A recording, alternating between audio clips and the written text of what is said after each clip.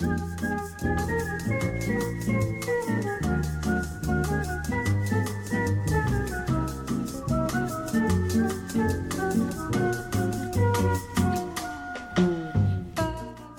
this is Big Talk. Michael Glab here. My guest this week in the studio, I'm thrilled by this, William Morris. Hey, brother, I'm thrilled too. An alumnus of WFHB. Mm-hmm. WFHB serving as sort of the farm team for WFIU, where you are now as a DJ. And a great show on Friday afternoon. That's the Soul Kitchen. Mm-hmm. You're also an attorney, and you have been a volunteer for many organizations at many times. Yes. You're a man who loves life. I love people.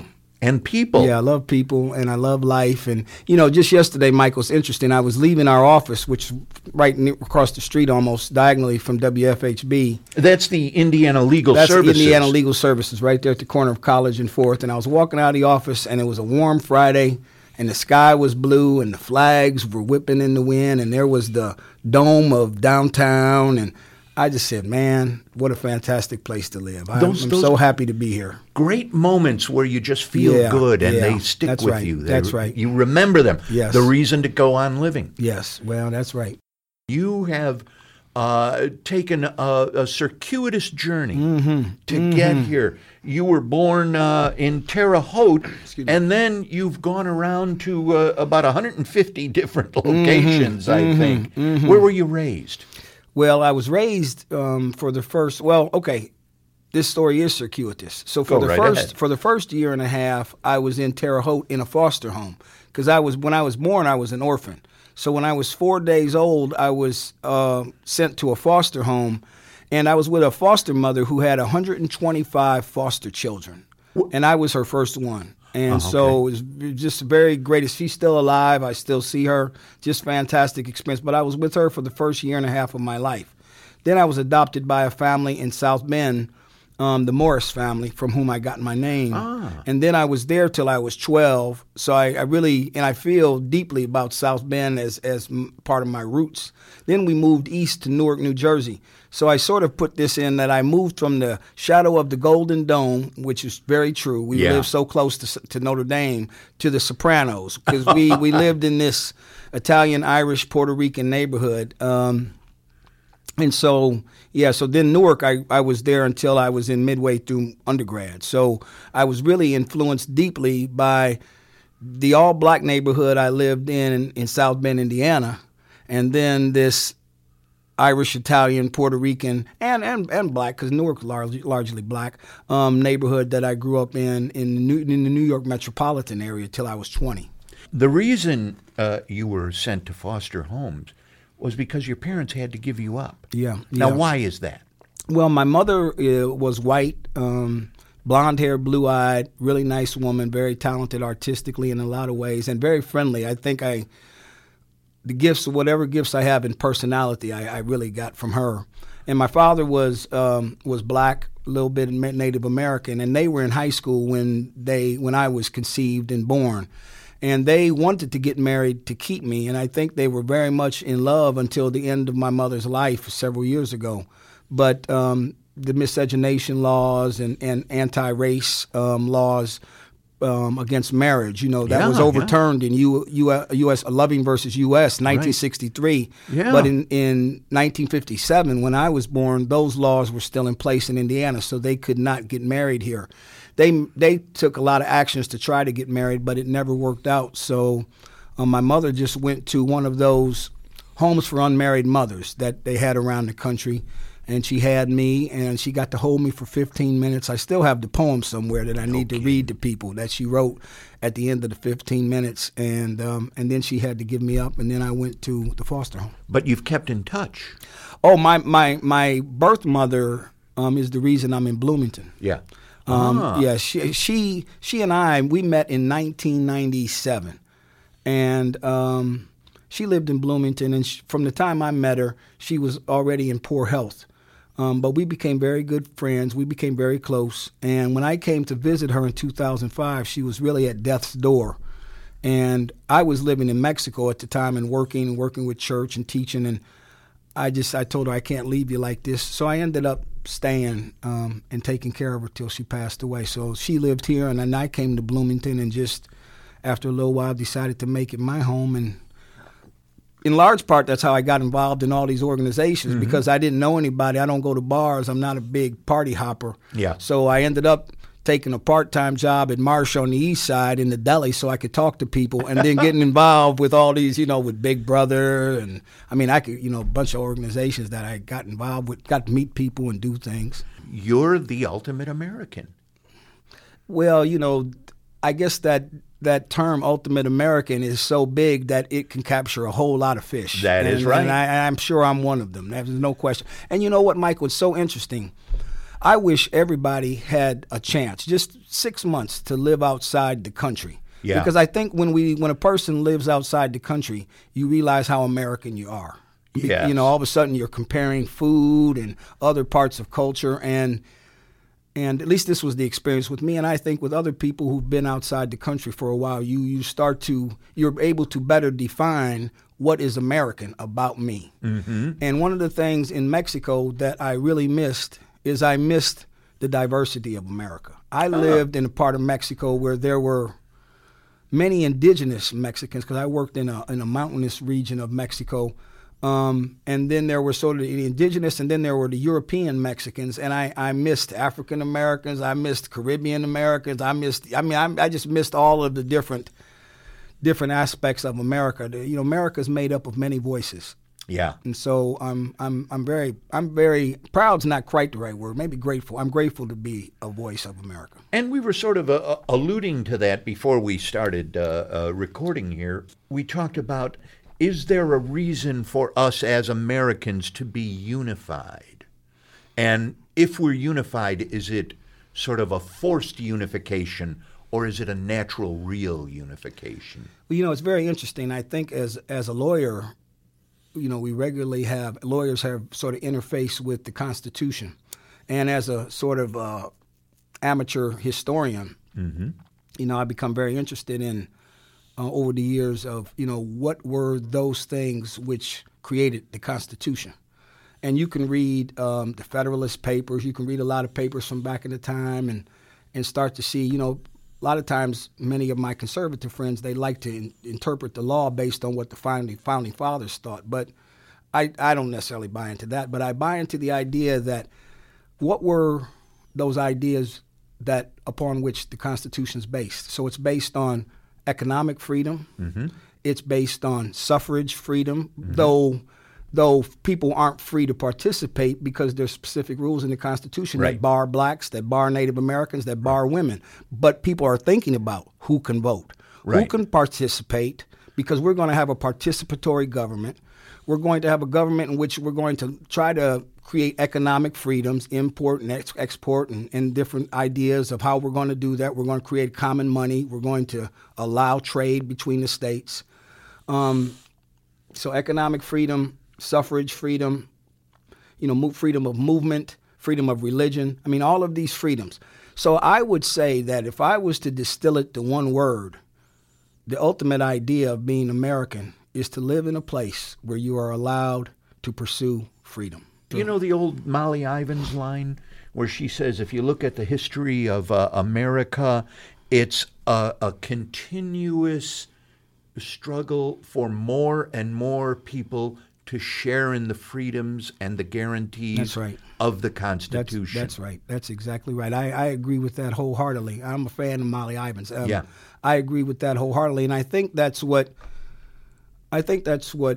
and I'm not going to wax too political here. I'm not going to get into presidencies or administrations or anything, but I think this has really been the ongoing struggle of the United States, is to allow people the freedom to participate. This is what the right to vote struggles are all about, right? Who can participate and who cannot? Are we going to allow a little extension of time so the people with disabilities can get to the poll? Mm-hmm. Are we going to allow vans to go out to senior citizen homes and pick them up and bring them to the voting booths? What are we going to do to accommodate people for whom voting is not an easy task? How do we do those things? And all of that, for me, in the kind of way that I see things, is all about participating in this process of freedom. Sounds like a lawyer talking to me. Yeah, brother. But we mentioned that you took a circuitous path to get to Bloomington.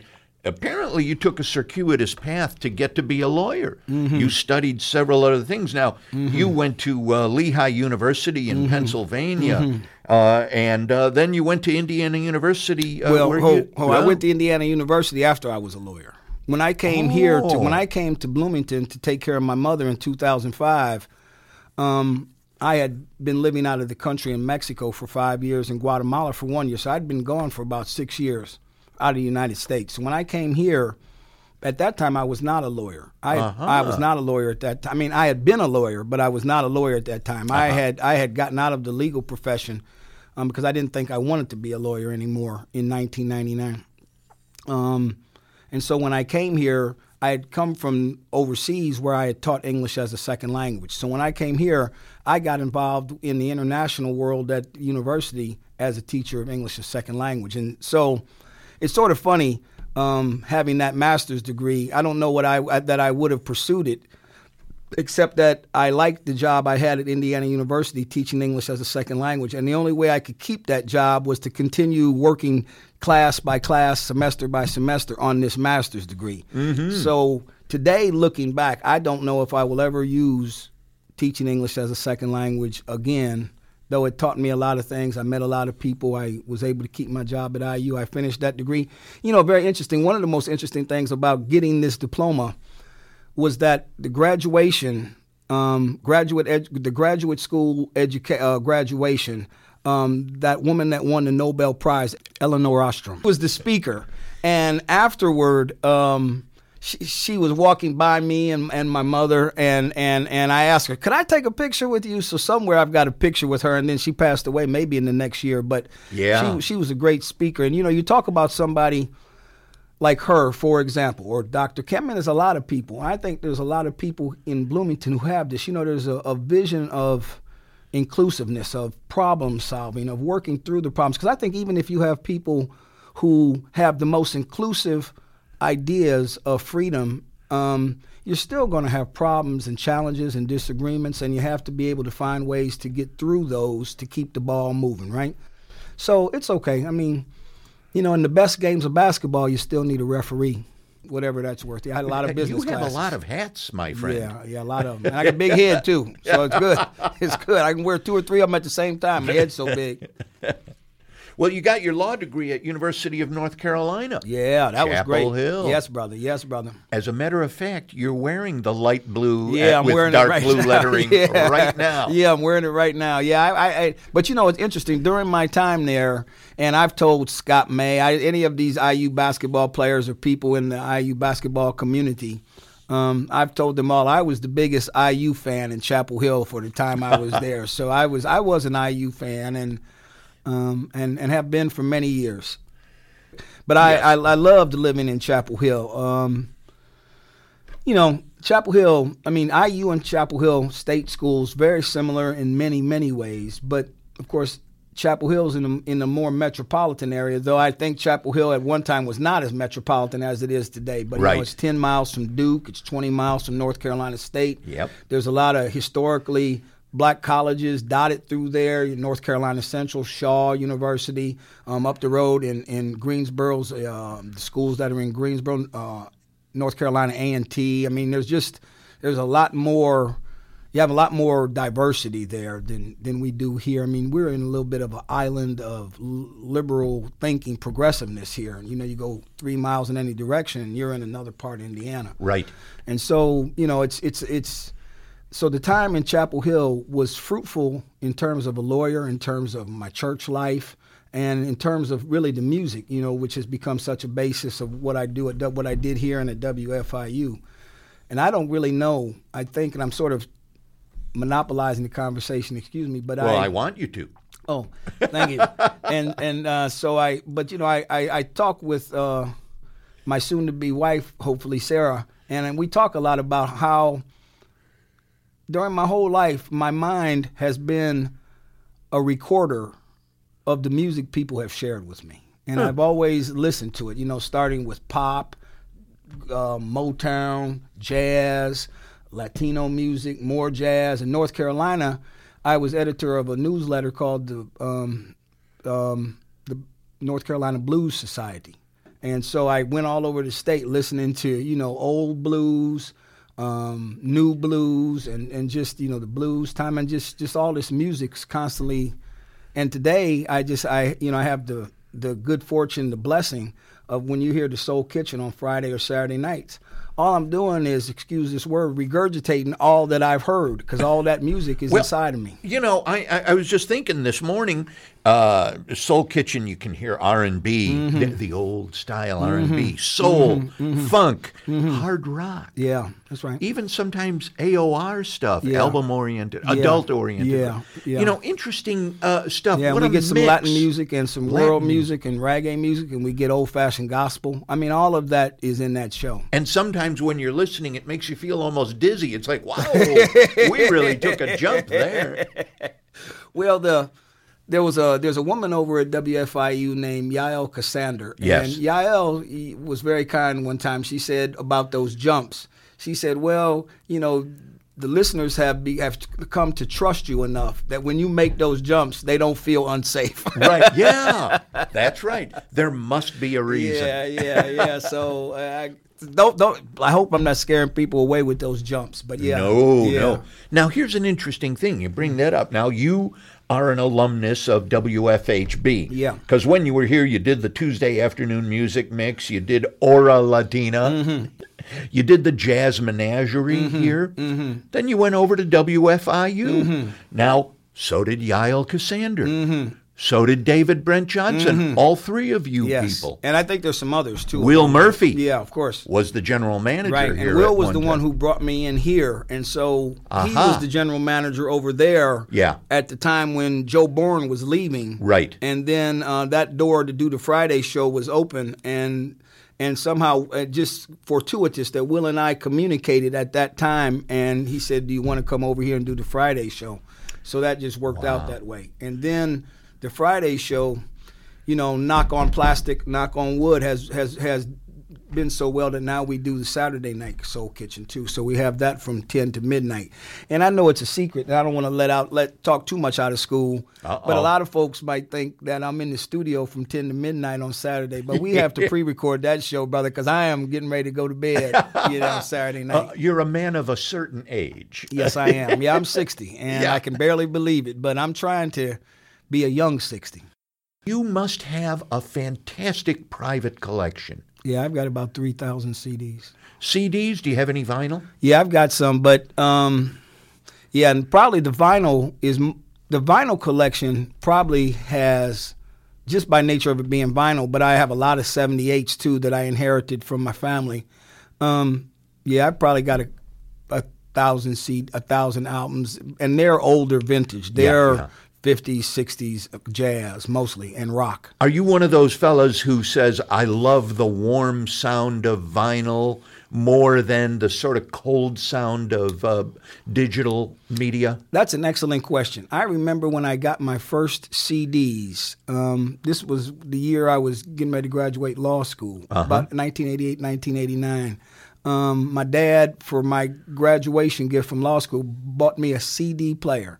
And he gave me The Temptations, Ella Fitzgerald and Ray Charles, and some kind of rock album. I forgot. I don't know how he knew that I would listen to it, but he did, and I listened to it. I want to say it was Jimi Hendrix, but I think it was the Beatles' Abbey Road. And I don't know how he figured that out, but, it's kind of a strange collection. But I remember listening to those albums and listening to those CDs and thinking how...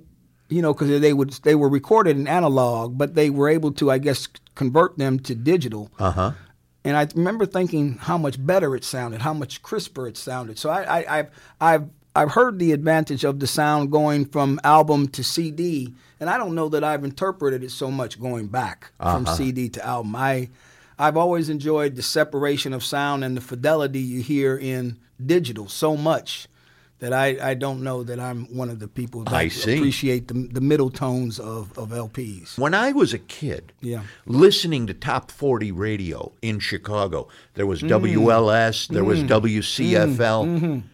You got this almost dizzying variety of music on the top 40 charts. You were exposed to almost every kind of popular music there was. Nowadays, your chart radio is really balkanized in a lot of ways. It's sad. That's a good observation. You know, it's interesting because when I was a kid in South Bend, I could hear WLS at night. I could pick it up and I would listen to it.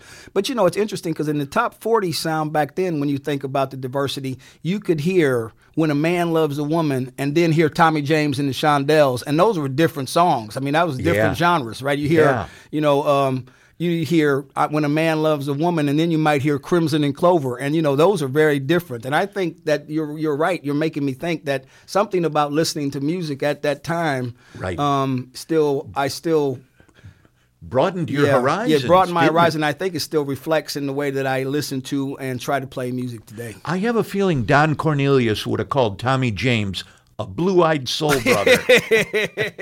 He might have. I don't know if Crimson and he might have. I mean, Tommy James is an Indiana guy. Yeah. If I were to shine the harsh light on you and say, what are you? Would you immediately respond lawyer or would you respond DJ? I would respond... you can't do both. Yeah, okay. But I think there's somewhere in there that you and I talked about this. I think I would respond teacher. Aha. Yeah. Why? Well, because I think on the radio and as a lawyer, and I've taught for more than 15 years of my life. I mean, I'm a teacher at Ivy Tech now, so I want to give Ivy Tech a little shout out for the role it plays in my life. I think a good lawyer, and you and I had talked about this briefly, the best lawyers that I knew back in North Carolina were lawyers who had been teachers first. And so they had impressed upon me that when you have a new client, you need to teach your client the law. You need to teach the opposing side your client's case. You need to teach the courtroom what your client's case is all about relative to the law. You might have to teach a jury the law, your client's case, your client's innocence or lack of responsibility for something. You know, you're always teaching. And I think in the Soul Kitchen, I think I'm showing people different kinds of music. But I want to say something about the Soul Kitchen. Please. Because the Soul Kitchen, and I know it doesn't have this, Michael, but my original intent when I had the show here at WFHB, the Tuesday afternoon music mix, was to bring African-American voices and sound into everything I played. So I wanted to play Hendrix, and I wanted to play Charlie Pride, and I wanted to play, I mean, there's something, it's not that I'm being racist in doing that, but I'm saying this is a part of the sound of Black America that isn't just soul and R&B. Right. It has permeated every part of American music. And so I can go with Blue Eyed Soul Brothers. I can go with Iris DeMent. Now, Iris DeMent is not soul music, but she has something that comes from the rural country backgrounds where so many black people come from, and white people and all people, that I consider Iris DeMent a soul singer. Now, is she going to be on the Soul Brother Top 20? No. Is she going to be? No. But I consider Iris DeMent a soul singer. Now, you bring up the word soul, which makes me think of spirit. Yeah. And, you know, here's the funny thing. Your brother, William. Yeah. And for the longest time, I thought you were a preacher. And I've learned that you're not a preacher. On the other hand, that might be changing. Well, you know, it's interesting. I think all my life in South Bend and in Newark and going on, and I'm always talking to people about trying to do the right thing. And I hope that my life is about trying to do the right thing. So I think friends of mine have always said, well, you preach it, Brother William. You preach it, Billy Morris. You preach it. So I don't know that I've never not been a preacher, but no one has ever formally designated me that. And a couple years ago, you know, I had a stroke, and that stroke sort of woke me up. We'd been on a trip to Israel. I mean, I've been in a sort of trajectory. You know, sometimes life's just moving along, and then all of a sudden a trajectory jumps off. And so there's been a trajectory toward going deeper into my faith and allowing people to train me and show me and share with me ways in which I can be an effective leader in faith. And so I'm in the process of in the Episcopal Church of working toward ordination as a deacon, it's called. Not a priest, but a deacon. I maybe if I had started 40 years ago, maybe priest, but Is that like a lieutenant? Yeah, it's like a lieutenant. It's lieutenant is cool. Yeah, without going into it, but yeah, it's like a lieutenant. How did you get to WFHB? How did it start here? Yeah, this is a very sort of interesting story. Sometimes in life things are meant to happen, and I think WFHB was meant to happen. So when I was teaching at Indiana University and I was very involved with the lives of international students, I was trying to find volunteer opportunities downtown that the international students could get involved in and then come volunteer, hear English, work with people in English, and get a working knowledge of English through their volunteer opportunities. So I went here, I went to Big Brothers. I went to all these different organizations to try to find ways the international students could get involved. So I came to the volunteer meeting with Jim Mannion and Will Murphy and all of them one Saturday, and I said, whoa, I think I'd like to be a DJ. It just popped into my head. I really You wasn't. hadn't thought of No, this I hadn't before? thought of it Get out of at here. all. That's what makes this whole DJ thing so weird, because I had never aspired to be a DJ. Never thought about it. Never even thought about it. So pretty soon I'm in the training to be a DJ.